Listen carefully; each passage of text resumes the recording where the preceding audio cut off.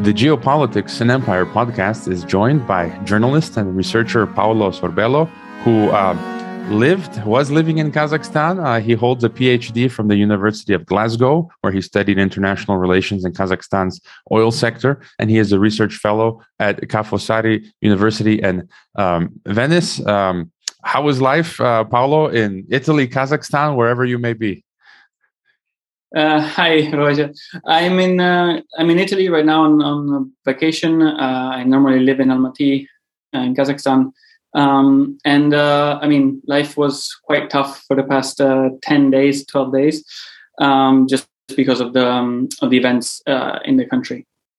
Yeah, just crazy. You go on vacation and look what happens. And I guess from Italy, you're sipping on some espressos, cappuccinos, and observing events from there. Will you be going back to Kazakhstan this year? Yeah, I will be going back. That's the place I call home. So that's where I'll be going back soon.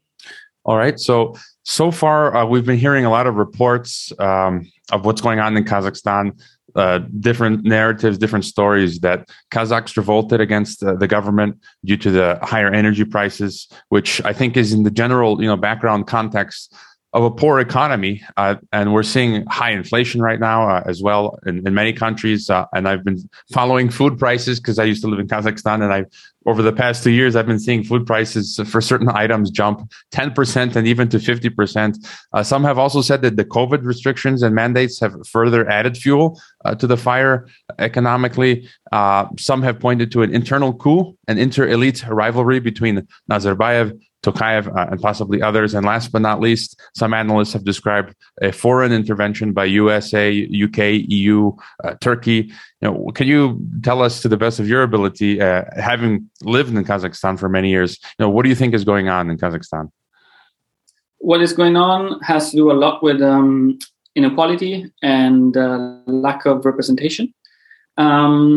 The violence that emerged after the protests that were driven by these socioeconomic issues, that has to do with something that we don't actually know. And I think it would be difficult to pinpoint to one specific answer and say, this is the reason and nothing else.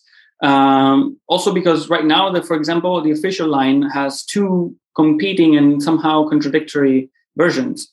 Both the head of the security service was arrested and charged with treason, and there's a plot with 20,000 foreign trained, highly trained people who took Almaty by storm. So which one is it? Is it a coup by Massimov and his cronies, or is it foreign intervention? In this sense, it also shows that the narrative, even the official narrative, has changed over time, and so that shows that we, as the general public who are not behind the scenes, for us, it's going to be really hard to actually know the details of the violence that happened in Almaty from the night of the 4th onwards. For what concerned the protest, as you mentioned, the inflation was in the fuel prices in Mangistau, in the west of the country, was the prime mover, let's say. But as you also mentioned, it's been 2 full years of COVID restrictions, and it's been 2 years of progressively decreasing standards of life, inflation galloping. There was a pension fund reform recently that hit also the purchasing power of people. And in general, jobs are getting more precarious, and people are essentially getting increasingly fed up. And also they see all of these decisions to, for example, double the price of fuel as external. They don't have a chance to say, look, we don't like the fact that you just doubled my fuel price, so the next election, we will vote you out. That's not an option because the governors of the region are named by the president. The president is elected in very questionable elections, as we've seen by all observers in the past 30 years of independent Kazakhstan. So this is a mix of dissatisfaction in terms of socioeconomic status and also freedoms of expression for people. I recall when I was in Kazakhstan, the KNB had actually politely inquired about me, and I'm like, after seeing the KNB head arrested, I'm like, why are you worrying about me, some foreigner in Kazakhstan? You should be worrying about your chief in charge of the KNB. But I wanted to ask about the COVID restriction, just briefly. Like, what is it like? I've been hearing now at my former place of employment, you can't work unless you're vaccinated, and now they have an app where it controls entry into a lot of places. And I've heard that primarily in Nur Sultan, I don't know if they're going back to calling it Astana or Nur Sultan and Almaty. For many places, you need the QR code Ashok app to enter. But I've heard outside, like in most other smaller cities, no one's asking for it. So, I mean, in general, what are the COVID restrictions like, and what do people say about them, Kazakhs? Well, there were in the origin in March 2020. There was a quite long lockdown. The country's borders were closed, so there was no more tourism, no more short-term business visits, and only now it's reopening. So it's pretty much 20 months of being shut down from the rest of the world in order to avoid an influx of people that it would be hard to control in terms of the virus. Then people were given this app to enter, which restricted according to the waves of the infection, they restricted entry into, for example, malls or stadiums or or restaurants. For example, in malls in the weekend, it's essentially harder to get in if you don't have the green status. But that's not actually the main issue. The main issue is not the actual restrictions, but also the lost revenue from a lot of companies, which translated in the summer 2020 into 4 million people out of an active population of 8 million people that work. 4 million people lost their jobs. That doesn't mean that they, lost their jobs and they didn't find something else to do, but that means that the security they used to have translated into a less secure, more precarious occupation. Some people started doing taxi driving. Some people started delivering food, which boomed obviously with the lockdown restrictions. So we've seen it, in the apartments when you ordered food. The people that would come would be teachers or people who had master's degrees, spoke English, or people from the countryside that didn't speak any word of Russian, for example. And so, in that sense, it was quite striking to see how everybody all of a sudden, after this cataclysmic pandemic hit the economy of Kazakhstan. Everybody started struggling for the crumbs that were left in the normal life of the country. So, talking to some of my Kazakh Russian friends out there, some of them have no idea what's going on. They were told maybe they live on the outskirts of the city or in smaller cities or towns in Kazakhstan, and they were like, we were just told to stay home. We're staying home. We don't know what's going on out there.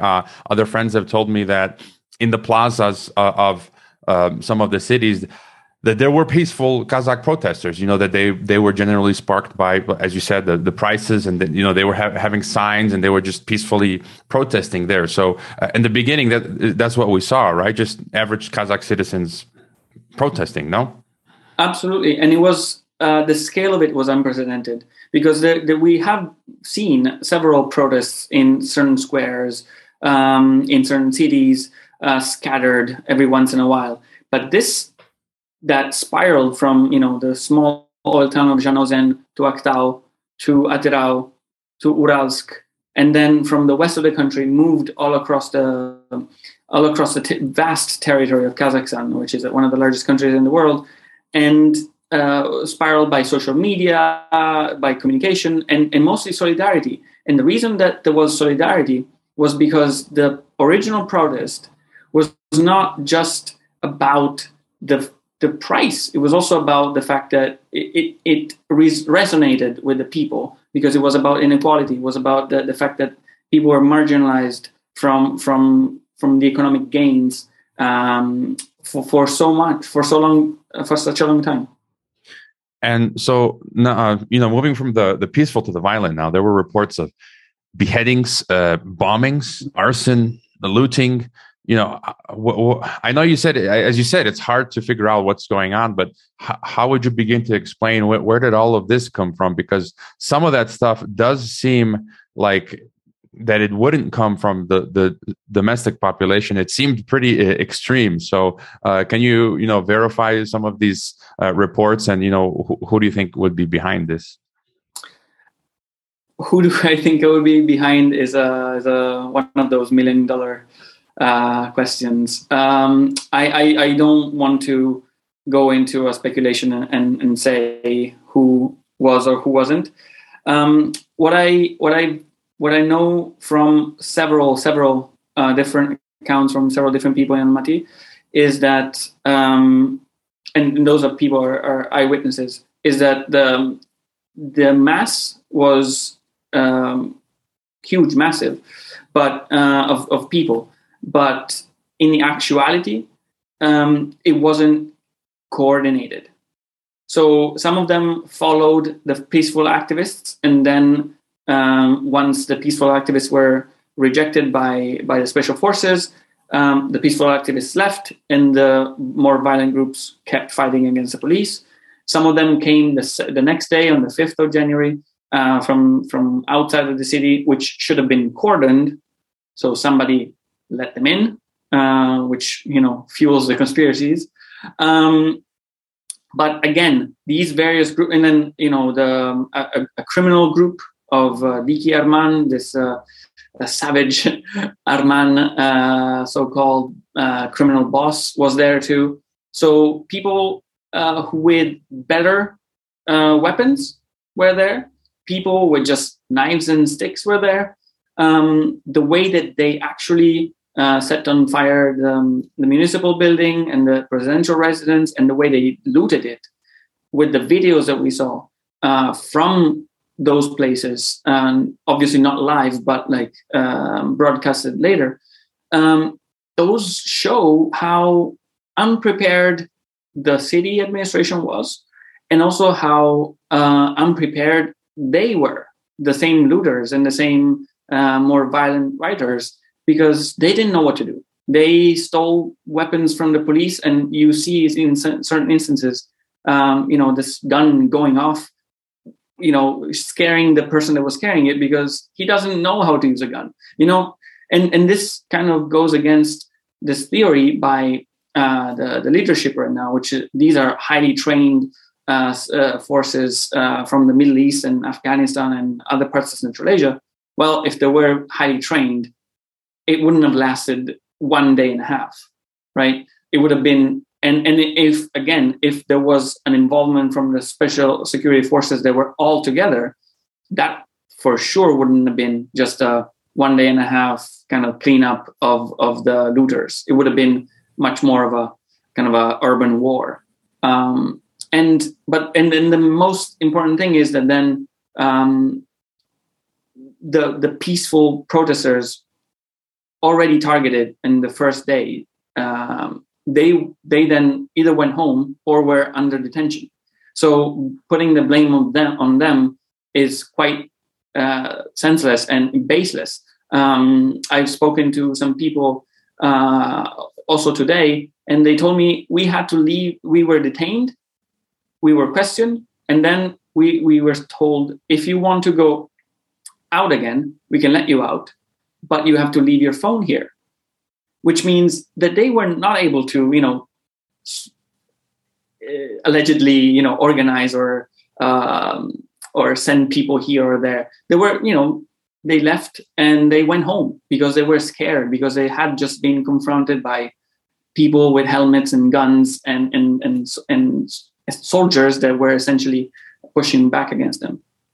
So then, to look at the power structure, then we've got we have the Nazarbayev, who's been in power, who we can say, I guess, he's been still in power for 30 years, and the Nazarbayev club or clan, his children and relatives and his whole group, and then you've got Tokayev, and then I don't know if there are other elite factions. So, what can you tell us? What's going on now between the Nazarbayev clan and Tokayev? Some people are saying that Tokayev was trying to clean up the Nazarbayev corruption. I think I was reading in some reports that some people were chanting, protesters were saying that we support Tokayev and we want Tokayev to clean up the corruption.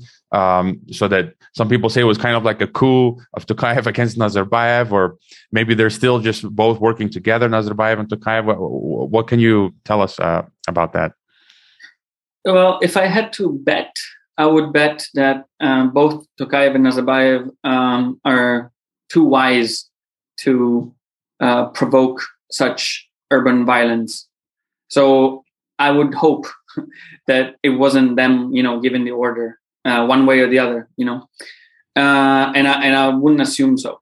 There might be, as you said, clans close to them from one side or the other who were somewhat responsible for either a bit of the violence or some power struggle around it. But that's really not possible to determine. What we can know is, now we see that Tokayev sidelined and completely ostracized Masimov, who is now, enemy number one, in prison, charged with treason. So now he's done.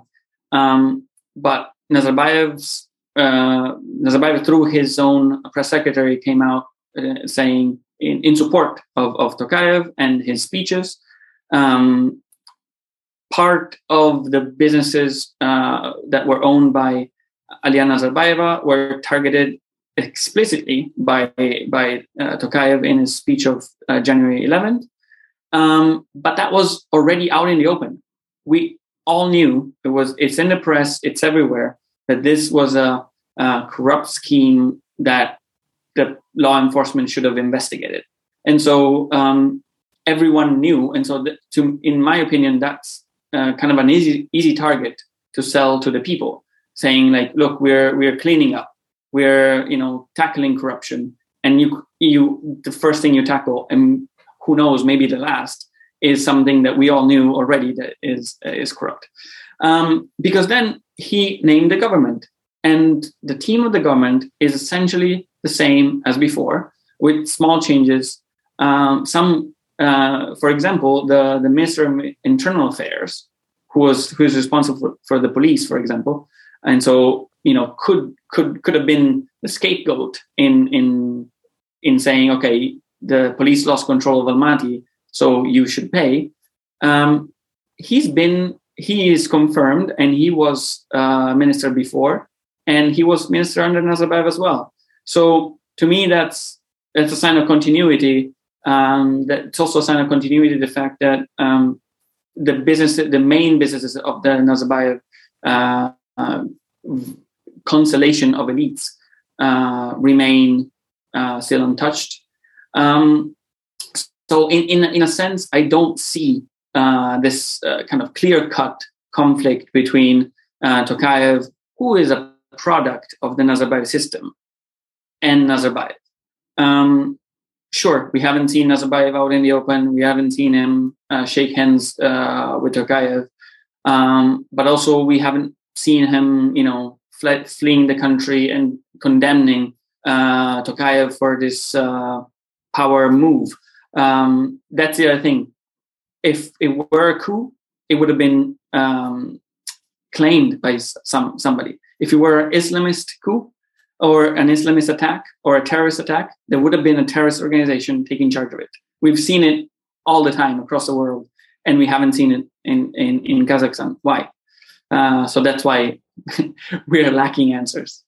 Yeah, so there have been reports that the Nazarbayev club had fled Kazakhstan, and that you don't think that Nazarbayev team is going to lose power. So you think it's just the same is continuing, where it's the Nazarbayev and the Tokayev together. I mean, just essentially nothing has really changed, you think? Well, it probably won't win from this, absolutely. But we, as long as the billions are not targeted, but the millions, but we're talking about millions, then I don't see a change. I function. My analysis functions through a lens that is also economic, and so if the main business interests are not touched, then I don't see that big of a change. Obviously, the power ministries and all these personnel moves helped Tokayev gain power. Now there's a new head of the KNB, the security service, which obviously is now more loyal to Tokayev. There are more ministers that are essentially his product, but we also see old-fashioned Nazarbayev era ministers keeping their post. Well, what would you make of what the Chinese and Russians, I don't know who else has repeated this, but Putin, I think, came out and declared that this was a color revolution or foreign-sponsored regime change. As you mentioned, Tokayev said it was a coup, but he didn't really give any specifics, and then he later kind of changed the story. And the Chinese, basically the Chinese have also said what the Russians said, that it was a color revolution. Do you have any comment on their comments?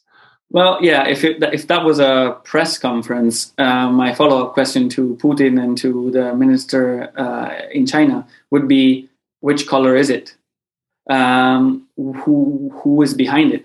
All the color revolutions that we've seen have a leader, whether that's like the next authoritarian leader, or it's a democratic leader, or is a populist, whichever has a leader, a movement, a recognizable, maybe non-institutionalized, but a recognizable and organized group of people. We haven't seen that. We haven't seen that kind of response. And it's also obviously very convenient to frame it that way in order to justify the deployment of troops, of foreign troops, the fact that the repression was so harsh. Tokayev couldn't have said, I'm shooting. I ordered the army to shoot at people without warning. If the sovereignty of the country wasn't at stake, right? And that could not have been justified, even though we know that the government of Kazakhstan has in the past ordered the police and the special forces to open fire against unarmed protesters.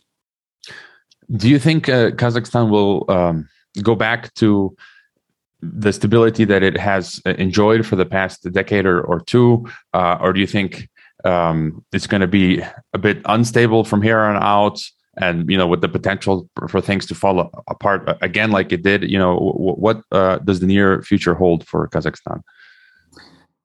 Well, I hope in general that stability will be in place. That's because that's something that is out of control from the people. So it's not up to the people to maintain stability in a country so vertically oriented and so controlled from the top as Kazakhstan.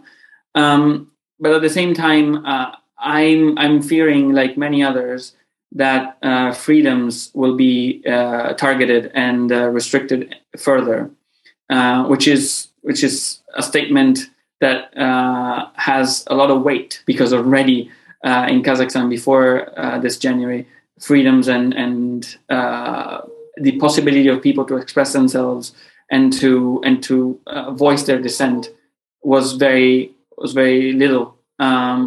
So now the space will be even smaller, and many journalists are already being targeted as we speak, especially in the region, like you mentioned, in the small squares of the peripheral regions, peripheral cities, where the peaceful protests happened on the 3rd and the 4th of January. A lot of the journalists right now are being questioned by the police.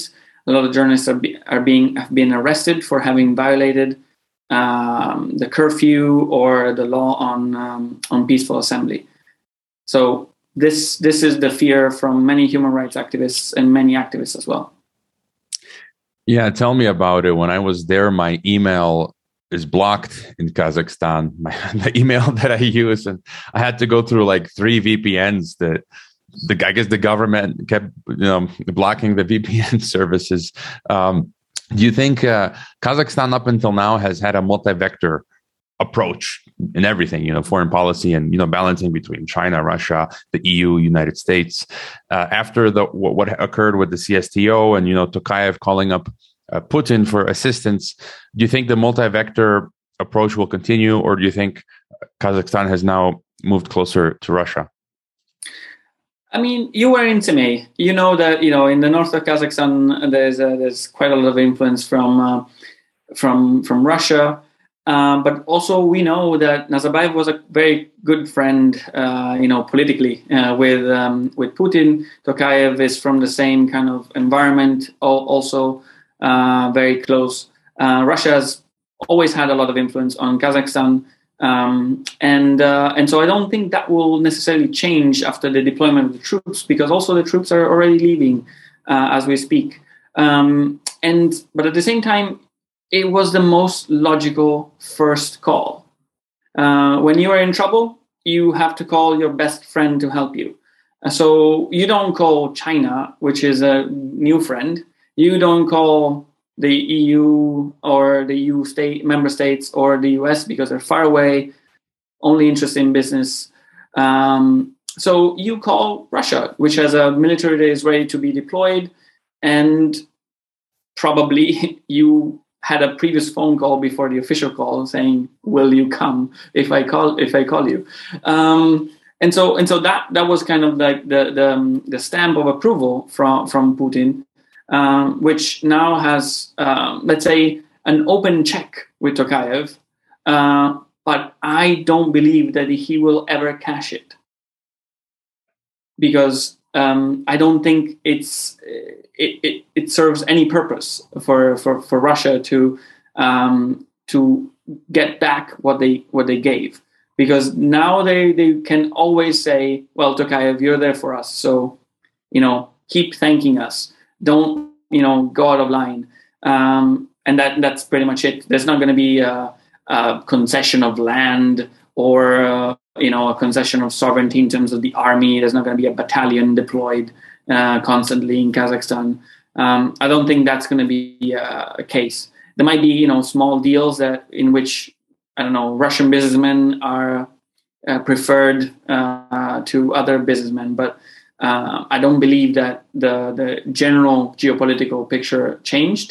And Kazakhstan obviously will continue to be multivectoral, because that's the only option they've always had.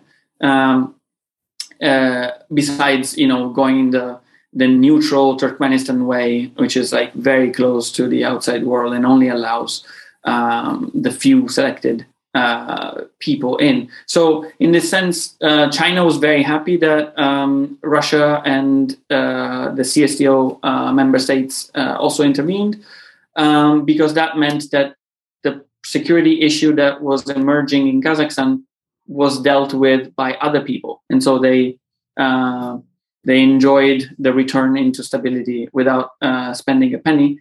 And the same can be said of European states and United States. They all watched from afar, very worried, as they always are when there's a conflict. But they were quite happy behind the scenes, I think, when the situation now is back to normal. People are walking the streets. Businesses are reopening, cleaning up the mess from the riots, and life can start again as usual. I've heard some fantastical statements saying that, talking about the possibility of, where the larger Russian population is situated in the north, that, that it would break apart from Kazakhstan and reintegrate with Russia, these kinds of things. And I just don't see that at all in the realm of possibility, because, I mean, from living there, it seems like not even the Russians there would be interested in that. Like, they have a hard enough time just trying to make ends meet economically. As you're saying, I think most people's preoccupation is just living life and dealing with the economic aspect. No? Yeah, absolutely. And also, if they wanted to, they could just go to Russia. I don't think that in that sense they feel such a extremely different loyalty and affiliation and national identity. It's the in a way that it's beautiful to go deep and analyze and discover the multi-layered national identity in this part of the world, because so many different elements happened. But that's not to orientalize them. It's the same for me. I'm from Sicily, and Sicily was conquered by Spanish, the Arabs, the French. So in that sense, we also have everyone in the world has a quite layered national identity, and this is a testimony of the fact that it's not just clear cut. After you pass the border between Kazakhstan and Russia, you switch off something in your brain and something changes. The history of Central Asia and of Kazakhstan and Russia in particular has so many layers that I don't think that with a blink of an eye you can just change borders and also affiliations and also the people's sentiment. So I don't think, again, like you said, that this is in the realm of possibilities, and that is convenient to anybody also, like who benefits from that.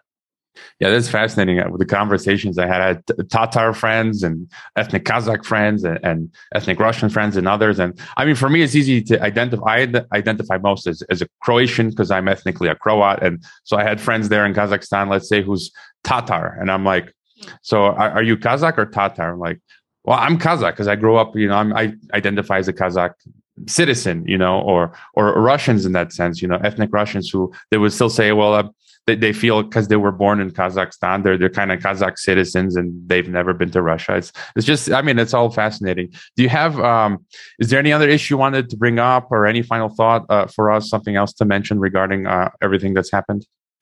Well, the only thing is that I wish that that the wider world would care more about Central Asia, because that way we wouldn't be so surprised every time something happens there. I happen to live there, and I happen to report from there, and I happen to study the region. But what we saw, for example, in the media coverage of this emergency and this chaos was pretty stunningly bad. And so if I can appeal, I think we need more eyes on Central Asia. We need more journalists there. We need more a better presence of international organizations and international monitors for human rights, for example, because in that sense, this will also benefit Kazakhstan itself to have for the world to have a better understanding of Kazakhstan and its beauties and its problems that can always be solved, because problems are there because we recognize them as problems because we know that they can be solved. In talking about all of Asia, for me, I fell in love with Central Asia, which is why I went to go. I lived in Mongolia and I've lived in Kazakhstan, and for me, I don't know, there's just something special about Central Asia and all of that, the traditions, culture, and history there. So where are the best places for people to find your work? I work for Global Voices, Open Democracy, The Diplomat.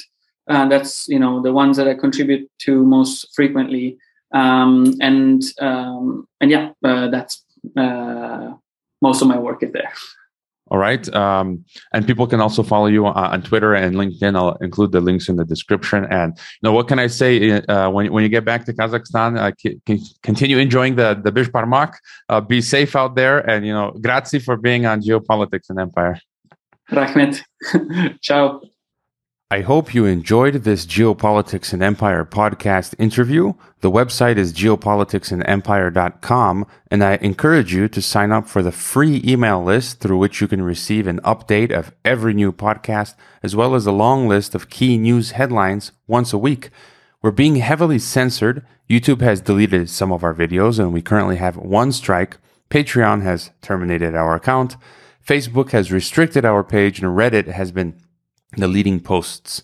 Our favorite social media channels are Telegram and Twitter. The best places to watch the podcast beyond YouTube are on Odyssey, BitChute, and Brighteon. The best places to listen to the podcast are on SoundCloud, Apple, Spotify, Google, or on any other podcast app. To help keep this podcast alive, leave a review on Apple Podcasts and wherever else. Subscribe to all our platforms and leave a donation if possible via Subscribestar, PayPal, Bitcoin, or Ethereum.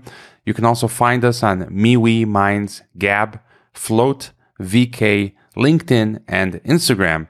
Thanks for listening.